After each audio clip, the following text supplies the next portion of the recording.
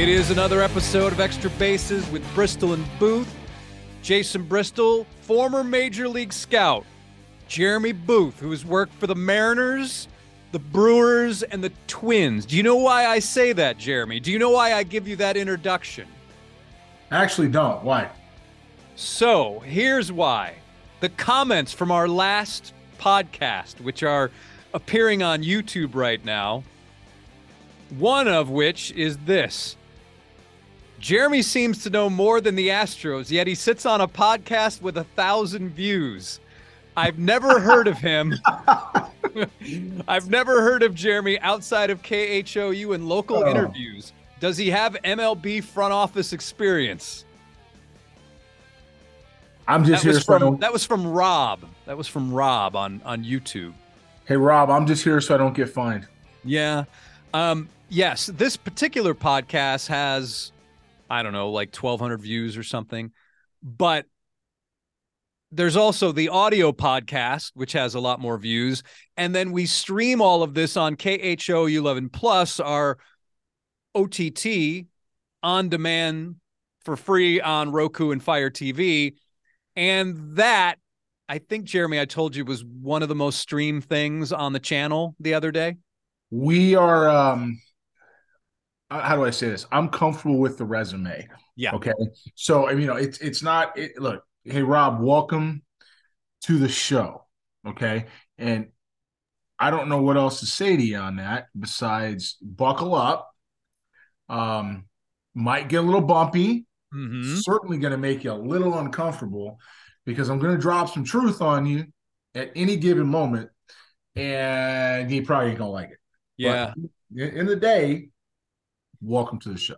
1,000 views on this, but as Jeremy and I have the numbers to prove it, that come postseason, it's 20 times that, 40 times that. It might even be 50 or 60 times that. You know, there's a rumor going around that we had a pregame show. I want to say it was Game 6 in Houston. There was a pregame show in KHOU 11 with us at the front. I don't know. Maybe it was a graphic I saw that we were on there. Could be maybe my imagination. I don't know. In any event, Rob. No, yeah. Did that happen? Yeah, we appreciate Rob for watching, and we're certainly not singling anyone out. I just thought that we should address some of the comments. No. Don't wait a minute. Don't we this. I'm singling the guy out that decided who's going to single me out. You're absolutely being singled out. You're being acknowledged as somebody who, before now didn't understand, hasn't listened in the last or watched television in the last 7 years in the Houston area. I don't know what to tell you. Reality is we're rolling. You're here. You're going to get a lot of information. We're thankful that you're around, and, you've got your intro. Okay. And I'm going to keep this on both of us, the videos. So, because I like to see your reactions when I read these. Another comment, Jeremy and Jason seem very skeptical about the Astros organization, which won 2 titles in the last 7 years. And Jeremy, salty he didn't get a GM job? All right, that's one. This one, Dalcow 1101. I don't get what that Booth is saying at all. Here's another one. That phone ring went on for far too long. Annoying. I'm sorry. I thought it was funny. It was only 90 seconds. I timed it. Black Rain. What was that? Well, I'm sorry. What was the last one? Black Rain is the name of the commenter. Oh. Jeff Bagwell needs to go somewhere. He's not a GM. And someone said, I agree, was an overrated player, blah, blah, blah, blah, blah. So those are some of the right. So the comments, Jeremy. Recap here. So one guy hasn't watched TV in the last 7 years or so when it comes to the postseason. Okay. Somebody else doesn't understand what building an organization means besides the big league level and how they got there with Bobby Heck and Ed Wade's players, Luno, then trading them to other organizations, being very good acquisitions, and James Click being here only for a very short time, having the wherewithal to keep them together and steer them through a very tough moment with the sign stealing scandal and keep them in the postseason. But the fact of the matter is, the groundwork for this organization was laid in 2008 to 2015. Okay, and that's accurate. It's a couple years. The 15 draft was great. You have Tucker and Valdez. So, bottom line, before we get down that road, there's more to building an organization than what you see at the big league level. And the lifeblood of the organization, believe it or not, isn't the big league level. It's what's beneath it and how that works. Winning only matters at the big league level, and that's all this home city really sees, okay? There's somebody else who doesn't like Bagwell, Hall of Famer. So what? Okay. What else we got in there? There was one more. The phone ringing. The phone ringing was a joke because somehow my house phone, which I got as a package, happened to ring when I was on ESPN radio the other day, and it was try to get right by it seamless and funny man over here decided he was going to play a gag on me the first time we were doing it. So look, I'm glad you guys are paying attention. I'm thankful for it. But we appreciate the comments. Yeah. Listen, now if like 50 people said that, wow, the phone was annoying, then I might say, oh wow, one or two in my career, I've one or two is okay. That's all right. I appreciate the criticism. I think as we're staying on viewer comments, you had an exchange on Twitter, and it was a good exchange. It wasn't like, oh my gosh, this guy's a washed up MLB scout, which we've had in the past. Yeah. Somebody wanted to know, Pimo is his handle on Twitter. He was wondering, how many starting quality hitters should a winning organization be expected to graduate each year? From the 2012 to 15 draft, success obviously not sustainable unless you want to tank forever. But he said even after picking lower, they're still filling holes with low-round picks, Hensley, McCormick's, who never made prospect lists, and winning the World Series while doing so. So that's player development success. And that you said, all I can tell you is pieces are one thing and generating impact is another. Basically, you said this: much of the player development staff of the Astros has had its hands tied by leadership directives. That tying will be gone. Across the game, this is known as the future approaches, and clearly the club is aware, finally. Appreciate the replies. Pimo says the cookie cutter approach thing is really interesting to me. Can you expand on that and what sort of directives were in place?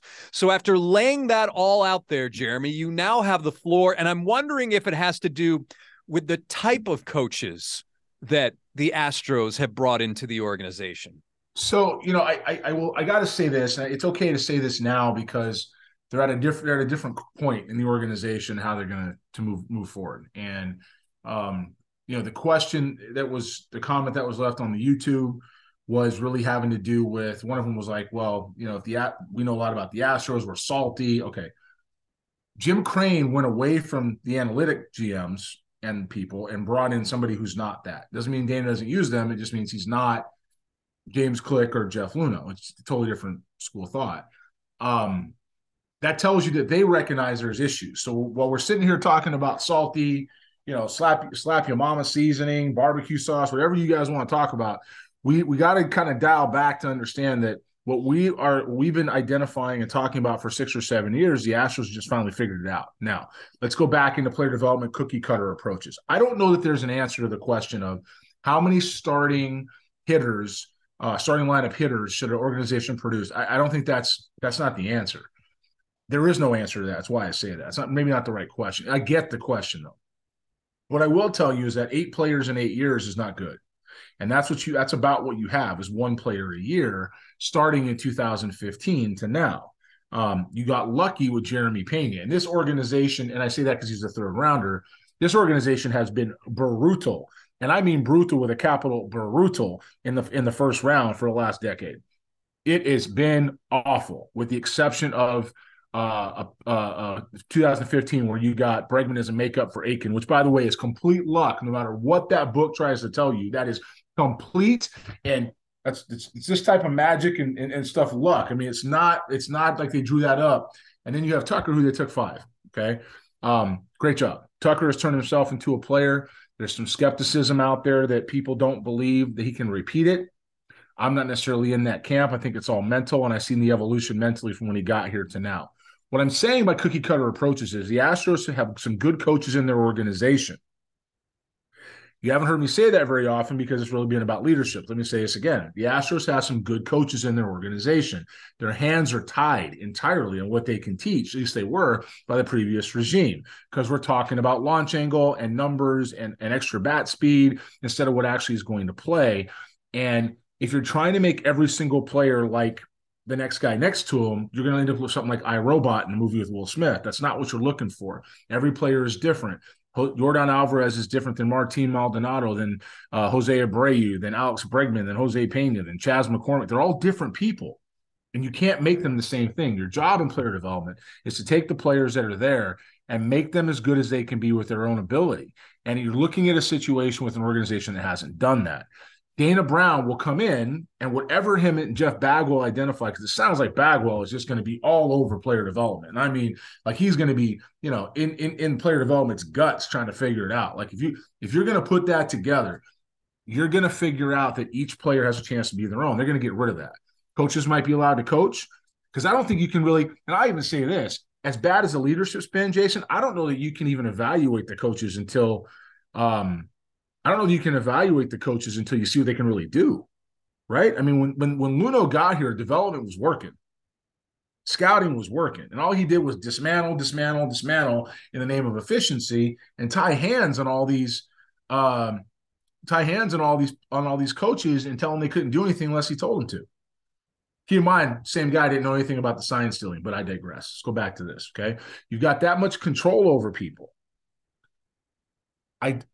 You can't develop that way. And what you end up with is one player that happens to sneak through. I will argue that Alex Bregman was not going to be messed up by anybody. Wasn't going to happen. Okay. I've seen the kids since he was, 14 and 15 years old. No one's going to mess Alex Bregman up but Alex Bregman. Doesn't matter what you did to him. I would argue that Carlos Correa, same boat. We're going to mess him up. Okay. Springer, still the old regime, 11 and 12 as far as the development guys when they got here. So there was a little bit of tightening up to do. He's a little bit further away, but George is George. Okay. And he owned his own development. Now, from a pitching side, these guys were ahead of everybody data-wise. That I'll just tell you flat out. They're not anymore, and they haven't been for quite some time.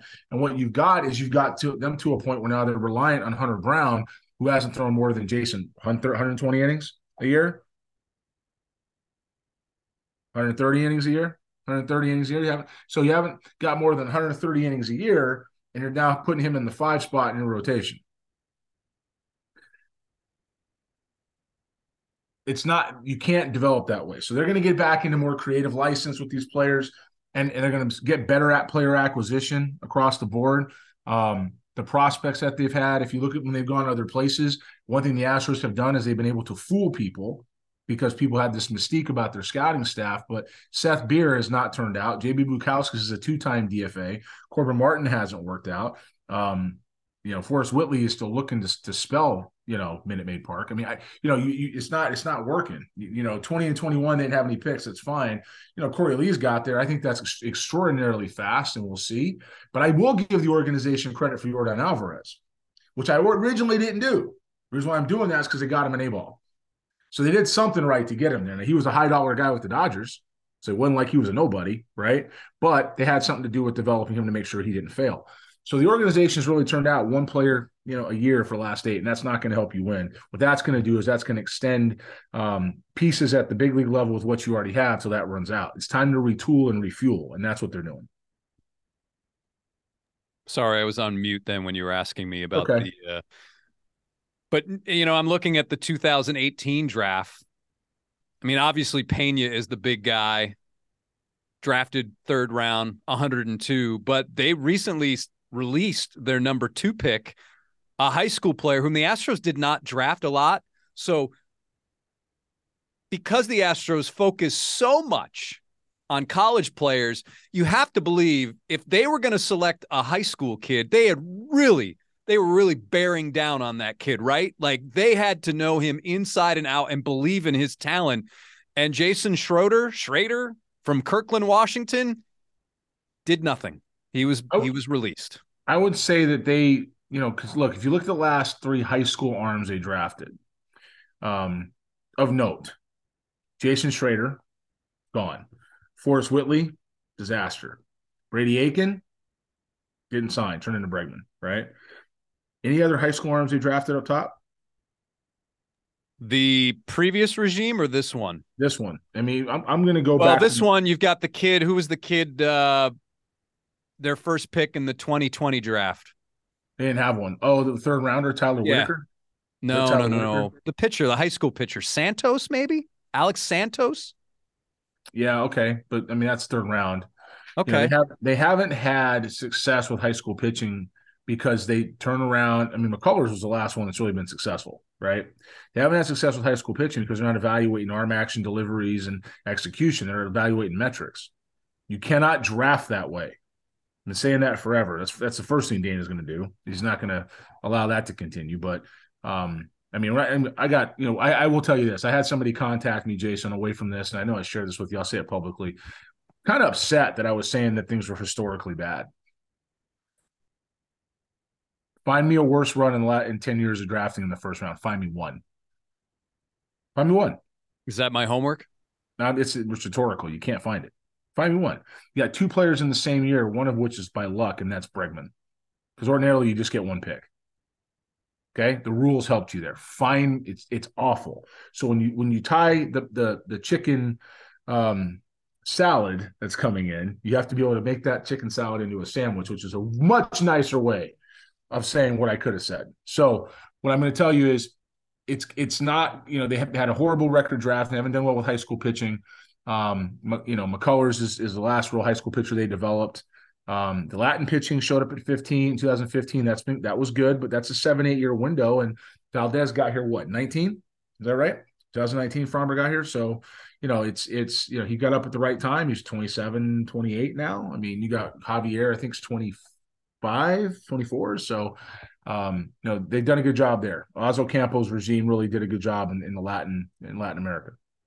So Dana Brown has had about a week now to get to know people, which is not a lot of time.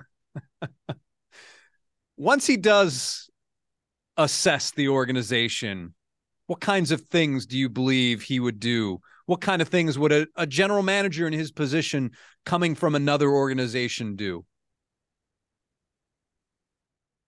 With this amount of time, it's really going to be about trying to get to know the systems and processes that are in place, really peel things back and do a deep dive on what you got. Amateur draft is first, understanding their player development system is second, looking at who they got as far as prospects is going to be part of that player development process, and then trying to assess the big league club, once you get around people to understand how to move guys in. The Astros have the smallest baseball operations department in the game. It's just the way it works. And Jeff Bagwell is going to have his take on it. You have Reggie, who's a big voice, and have his take on it. You're going to have Biggio, who apparently is a much bigger voice people give him credit for, right? From the outside looking in. So he's involved. You've got you've got some stuff that has to continue to move forward here that he's gonna have to peel back. So we'll see what happens. But it's going to be a step-by-step process. It's interesting because he was on Sports Talk 790 here in Houston. The A-team made an appearance and joked that I'm still drinking out of the fire hose right now. So I'm still trying to gather information about everybody. I'm still trying to gather myself before basically going on and saying, looking at all the players to make the club better.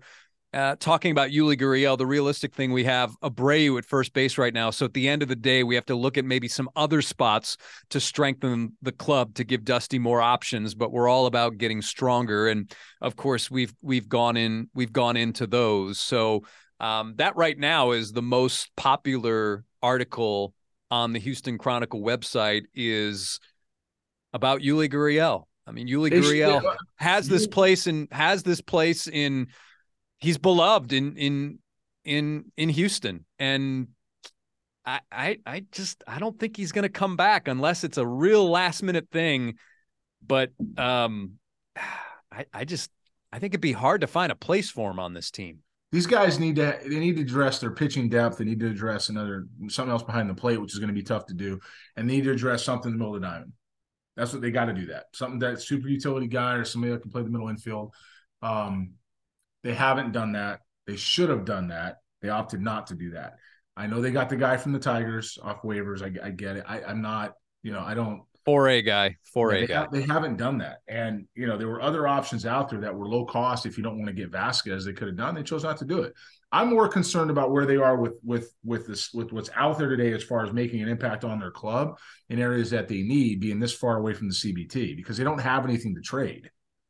They have to trade off the big league roster. Maybe they can trade one of Diaz or Lee, but what they should have done is they should have gone out and I guess they could trade Drew Gilbert. There'd be some room for that, but why would you do that, right? So, you have to be in a position, in my mind, in free agency to attack those needs at a low cost. And, you probably could have spent 20 to 25 million to retain Vasquez and Aledmys Diaz and bring Wade Miley in here, and even gone and got another guy like Tucker Barnhart who would really help you in a pinch. Give Lee and Diaz some more time to develop in the minors and put them on more of a shuttle. Give Brown a fail safe, or McCullers in case he gets hurt, because Lord knows he's got some injury history at this point, right? That's not exactly unique. If you took those type of approaches, you have a much better ball club with some depth. They're lacking in depth. Dana's correct, but whoever was making that decision, whether it was Dusty that was trying to keep Corey Lee in the lineup, or whether it was Jim Nott was wanting to spend the money, it's up to them. But it doesn't fit what they should have been doing to fortify this club for another run. There's a couple pieces that are there that are missing. Hey, shout out to Jesse Barfield. Hey, what's up, man? Jesse Barfield was elected to the Canadian Baseball Hall of Fame. He's part of the class of 2023. So go ahead. No, Jesse's big in Canada. That's good. Toronto Blue Jays go through all the time. Good for him. So you grew up on Ricky, Dwayne Murphy. Yep. And who was the third guy? Tony Armas? Tony Armas. So that was your big outfield three growing up. Mine being in upstate New York, Syracuse, home of the Toronto Blue Jays AAA team. My outfield growing up was George Bell, Lloyd Mosby, and Jesse Barfield. That's not a bad lineup. No. That's not a bad outfield. Pretty good. That's pretty good. Although, gosh, I should run the numbers to see which one. I mean, obviously with Ricky, you've got a Hall of Famer with this amazing one tool that just is the greatest of all time. But the combination of power and speed, I don't know. I'd have to look to see which one he had 3,000 hits and over 300 home runs and stole 1,400 bags. Yeah, that's a career, right? Listen, you could stack all three guys. Yeah, that was pretty good career by. So I stumbled into this really bizarre vortex about a week ago. I don't know why. I started looking at Ricky Henderson stuff. Yeah. Do you know that Ricky Henderson in 1977 in Modesto, he was not the leadoff hitter? The greatest leadoff hitter of all time did not bat leadoff for the Modesto Athletics of the California League. Now, Jeremy will probably say, why would I ever know that? But isn't that amazing? That he was not batting leadoff for that team. I don't have excuses for why people do the things they do. I know how it turned out. Well, they had another guy on that team. So in 1977, Jeremy, the Modesto Athletics, whose manager later managed in the major leagues, Tom Trebelhorn. Mm-hmm. The guy who batted in front of Ricky Henderson that year stole 95 bases. But he batted second. The guy who led off was a guy named Darrell Woodard, who did eventually make the major leagues. He had 90 stolen bases that season. But Ricky Henderson, one of his first stops in professional baseball, did not bat leadoff. That's funny. I didn't know that. Ricky Henderson's plate discipline, even as an 18-year-old, 104 walks, 67 strikeouts. He saw the ball well from where he was positioned, right? It was that deep crouch, and he got his eyes level with release point at all times. He saw it real well. It was something growing up, my dad used to say when I would get out on my front side, he'd say Ricky it, which meant give it into your back leg and sink and try to hit. Ricky it. Yeah. That team had another guy named Mike Patterson who stole 37 bases. So right there's like 210 bases stolen between three guys. So, back when they valued that stat, which was disruptive. Yeah. Right? I mean, it's coming back. It's starting to come back. By the way, I will say this, as far as stealing bases, that one knee catching stuff, we just did a drill the other day at an event. Mm-hmm. Kid was, it's pretty consistent, 1/10 to 2/10 slower getting to his feet from one knee than he is being on 2 feet.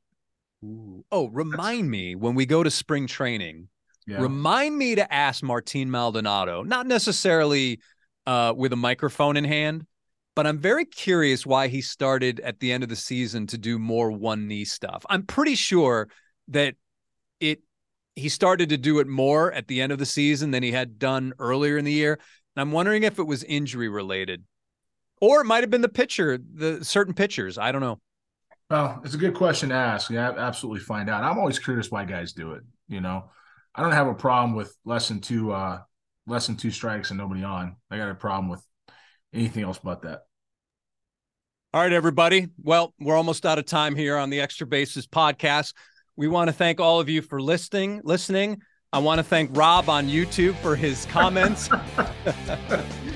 We appreciate you listening. We appreciate everybody listening. Certainly let us know what you're thinking. If you have questions for Jeremy, you don't agree with Jeremy, you agree with Jeremy. You want to hear more phone ringing noises? You don't want to hear more ringing phone noises? Let me know. Let us know. Yeah, bring it. Bring it. All right, that's another episode of the Extra Bases podcast. Bristol and Booth signing off until next time. And until then, have a great week, everybody.